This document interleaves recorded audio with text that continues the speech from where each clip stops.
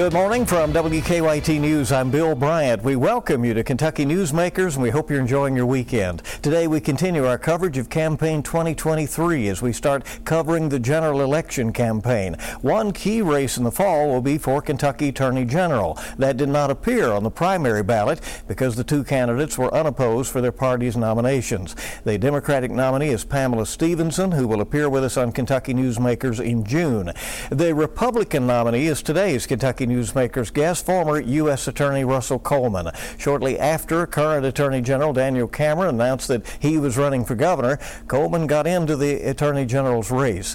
His resume is heavy on law enforcement. Russell Coleman grew up in western Kentucky, got a law degree at the University of Kentucky, and became a special agent with the FBI. Coleman also served as legal counsel to Senator Mitch McConnell and worked for a time for the U.S. Justice Department. And after that, former President Donald Trump appointed Coleman U.S. Attorney for the Western District of Kentucky. Since then, he's been practicing law in Louisville. Attorney General candidate Russell Coleman, welcome to Kentucky Newsmakers. Good to see you. Thanks for coming. Thank you. Honored to be here, Bill. We are taping this earlier in the week in the aftermath of the death of a law enforcement officer, Scott County Deputy Caleb Conley. A horrible tragedy. We're also learning that the suspect in that case had a considerable criminal record. You're in the knowledge that that was over 100 pages in length. I was told by a local law enforcement officer, a chief here, that when printed out, 128 pages, exactly. 128 pages of criminal history. And what you didn't mention is this subject, and I'm not going to say his name, took the life of one of our heroes of Scott County. He was sentenced to a 20-year sentence. So 20 years for armed burglary rather, and kidnapping in Scott County. But he was paroled after a year. 20-year sentence, a violent offender with a criminal history that significant that was paroled after a year. And we have had conversations. I'm an advocate for giving the right people, nonviolent offenders, those that are driven by addiction, second chances. I believe in redemption. My faith calls me to believe in redemption. But if I'm privileged to serve as Attorney General, we have to have a Commonwealth where this threat isn't omnipresent for law enforcement officers, omnipresent for our families. That subject went on after taking the life of one of Scott County's heroes. He went on after killing a police officer, carjacked another car, shot someone else who fortunately I believe has survived before law enforcement took him into custody. When they took him into custody, Bill, he was overdosing. They saved his life. They applied Narcan and saved his life. That's the caliber of the men and women we have out there in law enforcement. What do you believe that an Attorney General could do? An independent parole board makes those decisions, right? Well, it's especially important that jobs like this, standing behind podiums like this, is very candid about what the impact we can have sitting in Frankfort. The most important prosecutor to the people that are watching here this morning, most important prosecutor in your counties, it's not the Attorney General. It's not the United States Attorney that I was privileged to serve as. It's your county and Commonwealth's attorneys. And I, if privileged to serve as Attorney General, one, I'm going to focus on ensuring that the right offenders, violent offenders, are incarcerated, working with our county and our Commonwealth's attorneys, and working with our legislature. We have to have, one of the things I bring, if privileged to serve as Attorney General, is relationships, not only across the state in law enforcement, but with our legislature. I've been privileged to be endorsed by a number of folks that serve on the third floor of our Capitol. If we exist in a system where violent offenders such as this subject, receiving a 20-year sentence, is out after a year and killing our police officers, the legislature needs to look at the process. The legislature needs to look at who serves on the parole board, and we need to look at the governor that is appointing to that parole board, which is why I'm so privileged to serve on a ticket with the next governor of this Commonwealth, our current Attorney General. Mr. Coleman, let's hear a little bit about yourself and what led up to this decision that you would run for Attorney General of the Commonwealth of Kentucky. You're from Western Kentucky originally? I am. My dad worked in an aluminum plant, so we moved around a little bit. Friends of mine in Senator McConnell's office give me a hard time. They say I was kind of a gypsy. I'm like the Bashir family. I'm from about 4 different places, depending upon who I'm talking to. They give me a hard time. But I originally was born in Paducah, lived in Mayfield until I started elementary school, lived in rural Davis County, and then finished out high school, went to most of high school in Logan County, down near Bowling Green, so both in the Purchase and the Penny Route. Something that unified me as a kid growing up is when I was in elementary school in Owensboro in rural Davis County, I came across these books. You and I have talked about this, talking to somebody that's spent 40 years in journalism, talk about having a calling. I came across these black and white books that had the men and women of the FBI, or then it was just men, fedoras and Tommy guns, and I was in second grade. And I knew that's what I wanted to do when I grew up. Everything I did after that, going to law school at the University of Kentucky, being privileged to go to undergrad here at UK, working in Washington for 2 attorneys general, that was all about one day becoming an FBI special agent. Although as growing up where I grew up, I might as well have said I wanted to join NASA. We didn't even know an FBI agent, and I was privileged to do that job. And you see this as an opportunity to continue in that career. And Bill, I was injured and left the FBI much earlier than I had intended. I was paralyzed. I was a paraplegic that learned to walk again at Frazier Rehab, this amazing facility in Louisville. And I went to work for Senator McConnell after that, working on law enforcement issues, working on drug policy issues. Ultimately, I had the privilege of serving as the United States Attorney for President Trump. Doing this job, if privileged to be the next Attorney General, it's the same focus I had as U.S. Attorney. It doesn't take a rocket scientist to know what your Attorney General needs to be focused on. It's the same thing I'm concerned about as a parent of 3 young kids. The drug threat. Our counties, whether you live in the most urban county, whether you live in the most urban neighborhood in Jefferson County, or you're down in the Purchase or the Penny Route, the drug threat, the fact that we lost 2,000 Kentuckians last year to drug-related death, and violence. You don't have to live in Fayette or Jefferson County to be concerned about the uptick in violence, and certainly Louisville has been on fire these last few years. We have a 68% increase in murders in rural Kentucky, Bill, in rural Kentucky. The next Attorney General has to be laser beam focused from the moment they take that oath, laser beam focused to working with our county, our Commonwealth's attorneys, and working with law enforcement to tackle the drug threat and tackle the violence that's facing our families. Are those tied together? They are in some instances. What drives violence in Louisville is gangs.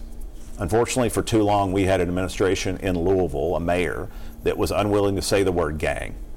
So many of those homicides, they aren't random. They're driven by gang, by group dynamics. And yes, narcotics, that's the fuel for the machine of violence we're seeing so oftentimes in Louisville. We've seen a slight decrease in the overdose deaths. Narcan is more readily available out there. Are we on the right track now? I applaud the fact that we had approximately 2,000. We reduced the number of overdoses last year to around 2,000. I hesitate to say I applaud that, because think about that. Some are celebrating spiking the ball that we only, and I say that in quotation marks, lost 2,000 Kentuckians. We're not on the right track. With fentanyl pouring over a porous southwest border, pouring over, what's driving so many of these overdoses is this product fentanyl, and we're seeing other types of synthetic opioids coming across that border. Until we secure a southwest border, we never will be able to bring those numbers down with any considerable degree. That doesn't mean we shouldn't, in this Commonwealth, and the next AG, shouldn't be focused on enforcement, but also working with other groups to do the prevention. We have to plus up prevention. Given the size of the threat, we have to scale up prevention. As little as 1 pill in this environment could kill my son or my daughter. And we see it. I prosecuted those cases. As United States Attorney, as little as 1 pill will take one of our neighbors. Because the fentanyl's present.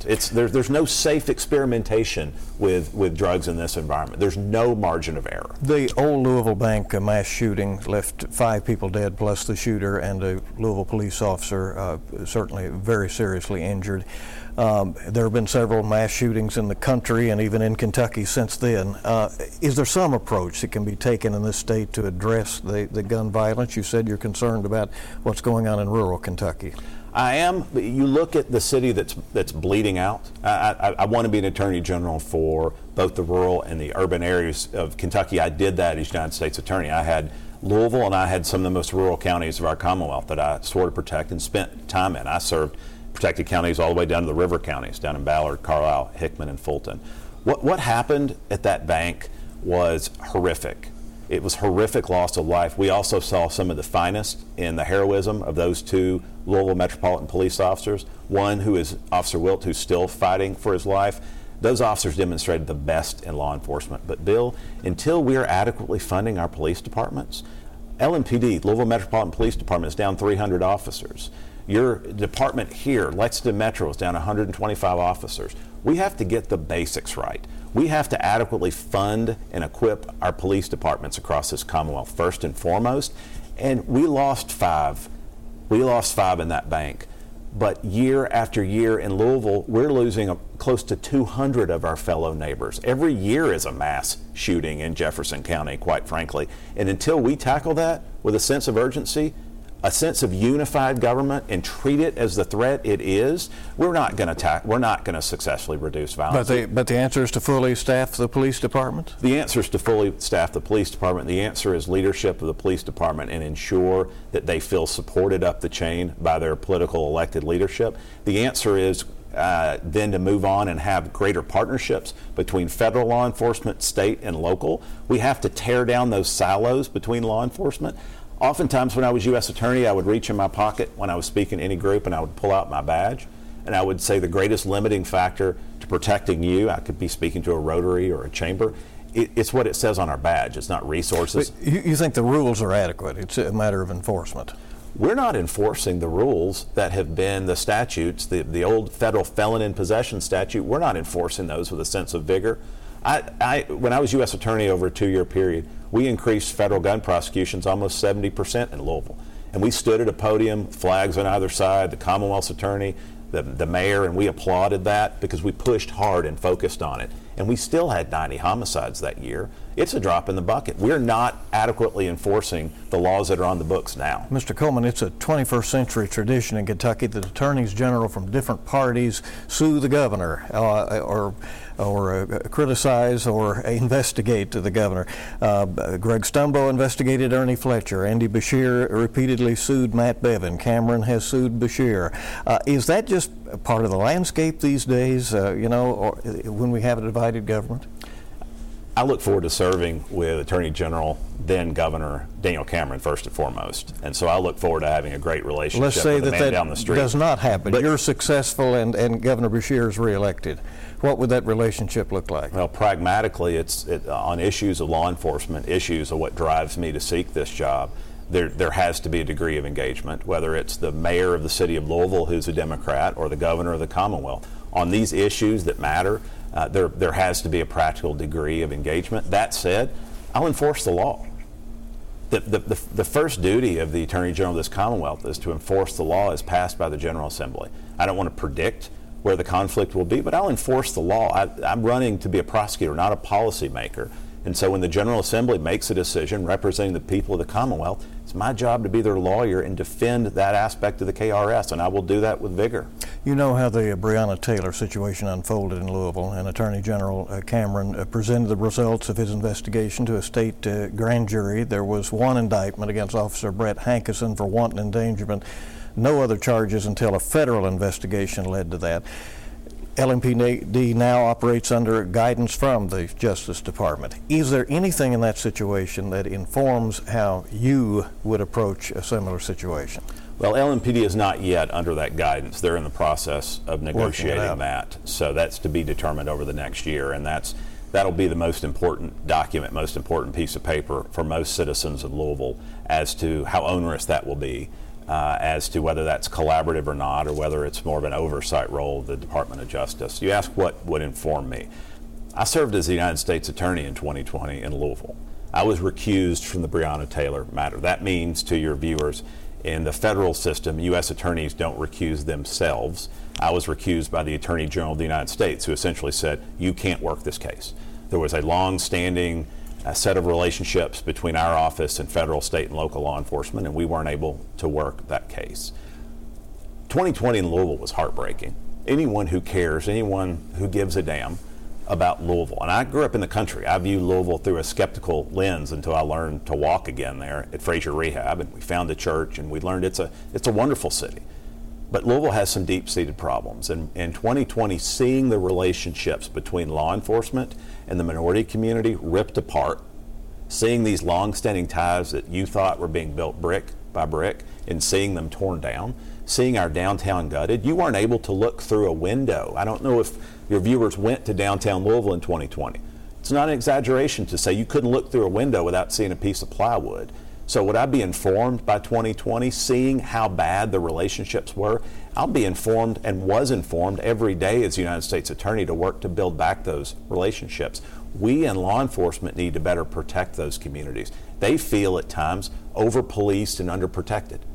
Over-policed and underprotected. You can argue why they're over-policed. There could be different views, but that's the view of so many of these minority neighborhoods. As I sat and listened to folks like Christopher Tuex, a nonviolence advocate, I'll be informed every day as our next Attorney General because I'll be focused on issues in Louisville. I'm not the authority of the office. The authority of Frankfort doesn't stop at the Jefferson County line. It has to be a priority. The Office of Attorney General runs several divisions. It's first and foremost the state's top prosecutor, of course, but also runs consumer protection, a fraud division.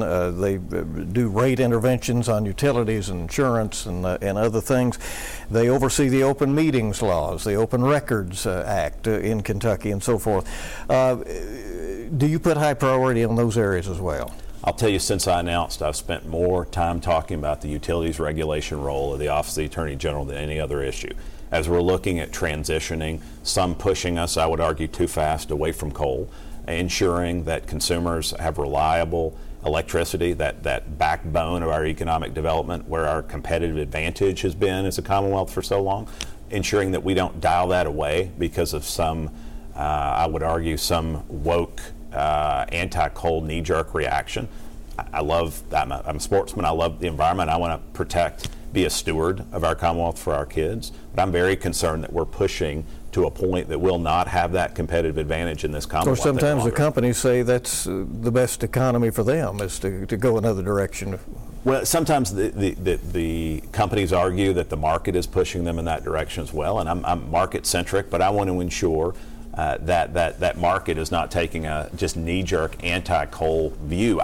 As much as I spend time talking about the law enforcement role of the Attorney General's office, and that's my background, I also want Kentucky to flourish. I want my kids to not automatically look to Nashville for opportunity. We see that giant sucking sound down I-65 of so much of our talent oftentimes to Nashville. When I take that oath, it's not only to protect families in Kentucky, but I want to see this place flourish and not creating an adverse litigation environment, not viewing business as inherently bad on its face.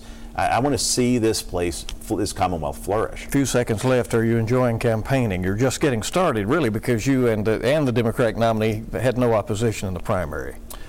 I love this Commonwealth. My girth probably demonstrates I love the food at Lincoln Day dinners. I'm from the West. I love the mountains. There's so much opportunity in northern Kentucky. That golden triangle is from the bluegrass to our economic engine in Louisville, so much to be proud of. I look forward to protecting these communities that I care deeply about as Attorney General. Russell Coleman, candidate for Attorney General, the Republican nominee. Thanks for being here. We appreciate it. Thank you, Bill. Appreciate you. Stay with us. We'll be back on Kentucky Newsmakers. A reminder that we will have Pamela Stevenson, the Democratic nominee for Attorney General, in a couple of weeks. We'll be back with more in a moment. Welcome back to Kentucky Newsmakers. The Fayette County School Board just gave approval to the largest budget in its history, $677 million. It still needs a final vote, but it includes more money in lots of areas, and it will raise starting pay for teachers in Lexington above $50,000, the highest in the state. Fayette County School Board Chairman Tyler Murphy is joining us to talk about that. Mr. Chairman, thanks for coming. Appreciate it very much. Good to be here, Bill. Thank you. How important is this as a milestone for education and for Lexington? It's really difficult to overstate the importance of this bill because we have heard so much talk about the shortages facing our schools in terms of staff, particularly teaching staff. And so when we sat down and looked at what are strategies and approaches that we can take and really where can we put our money where our mouth is, it comes down to this, Bill, that if we want to truly show how much we value public education and the work that's happening in our schools, then we got to show that we value the folks making that work possible. And so we commissioned a study to look at, how competitive is Fayette County, not just compared to other districts, but in terms of the market in general. And these were the recommendations that came back to us, and we really wanted to lead by example and show that in Fayette County Public Schools we're committed to investing in the people who make our work possible. So you anticipate that it will help with recruiting and retention, and as I understand it, you're already seeing some signs of that. Absolutely, absolutely. We've heard from folks throughout the Commonwealth who have spoken of interest in coming to Fayette County Public Schools, who have applauded this move and see it very much as forward thinking, because it's across the board, Bill. It's not just our teaching staff, but our hourly staff as well will see a minimum wage of $16-17 an hour, which will also be the highest in Kentucky. So we're really proud of those investments. You'll put some pressure on some other districts, right? Absolutely, absolutely. FCPS.net/jobs if anyone's interested in applying. Do you anticipate there will be significant openings going into the fall? Well, we typically have our the retention and retirement and folks who are deciding to move on. So there will be openings, I anticipate. And like I said, FCPS.net/jobs is the site to check those out. And we'll welcome all applicants. Other school employees will get a raise as well? That's correct, yes. And that will be significant? It will be. Again, our starting minimum salary will be $16-17 an hour. The average pay increase will be 8%, with a minimum guaranteed of 4% across the board. And this follows, Bill, on the heels of last year. We invested in a comprehensive study of our classified employee salaries, and that too saw some significant bumps. Last year we also did a 3% across the board, and the year before that a 2%. So we've been moving in this right direction as we go forward. Do you feel that pay is, and again you've done the study, so you know it was a significant factor, but is it the primary factor in why it is difficult to fill teaching positions today? It is a factor because we know the teacher pay gap is real. Kentucky ranks 44th in the nation in average starting teacher pay. We know that compared to their similarly degreed peers, teachers get about 77 cents per dollar. So we do know that that's a significant factor. But what we also have to think about, particularly in the conversations that we're having, is that it's not just a shortage of professionals and available teachers. There also tends to be a shortage of respect and a shortage of dignity. And that's one of the areas where we're trying to shore up and lead in Fayette County by, first of all, investing in our staff and making sure that we show that we value their work, and then also providing resources to help them ensure student success in the classroom and in our communities. They have a tough way to go in many cases, right? I mean, teachers are sort of in the crucible, and they're answerable to a lot of people right now. Absolutely, and every child walks into our classroom carrying the weight of so much with them, and increasingly our public schools are becoming the places where we have to help support and address our needs of our students, not just in terms of academics, right? So we've looked at expanding the number of nurses so that we'll have a nurse finally in every school in our district. We have one of the lowest mental health counselor to student ratios in the country because of the investments that we've made. And then ensuring that we're expanding access for early childhood education, right? We've invested as a district millions of dollars in our early childhood initiatives to engage families even before kids walk through the doors of Fayette County Public Schools, because education is holistic, number one, and number two, it takes a village, and we want to support that village. You have said that this budget aligns with a new way forward plan, which is supposed to emphasize that spending is to benefit students. That is, there's a renewed focus on that in Fayette County. Absolutely. The number one priority in that New Way Forward strategic plan is student achievement. And what stems from that are all of these decisions and actions that we're taking. How can we set up students to succeed and excel in a global society? And that includes being civically engaged. That includes being academically prepared and college and career ready. It includes being culturally competent and aware. All of those factors go in, and all of the investments that we've made, be it in our staff who make this work possible, or the resources to help students, be they gifted and talented multi-language learners or students who need special education services, or our students pursuing non-traditional paths, or students who are interested in vocational training. We're about to open a new vocational training, career and technical education center here in the next couple of years. So all of these investments, Bill, are geared towards that focus of student achievement, not just in the here and now, but for whatever future that awaits them. There's a lot of construction going on right now. There is a lot of construction, yes, a lot of groundbreaking happening, and that's in part thanks to the investment that our community here in Fayette County has been willing to make in our public schools. Schools have some interesting guidelines to figure out from the state legislature after Senate Bill 150 passed. Less than a minute left. How is that, do you expect, shaking out? We are continuing to wait for more specific information and guidance on exactly how that's going to impact us and what that will look like. What I can say, Bill, is what I've said from the very beginning of this, is that in Fayette County Public Schools, we value the worth and dignity of every child that walks into our doors. And we want to ensure that our public schools are safe and supportive environments for every child, for every staff member, and for every family. That remains our commitment, and that will continue to be our commitment moving forward. Tyler Murphy, the chair of the Fayette County School Board. Thanks for coming. We appreciate it very much. Thank you for having me, Bill. Hope you stay with us. We'll be back. We'll wrap up Kentucky Newsmakers in just a moment.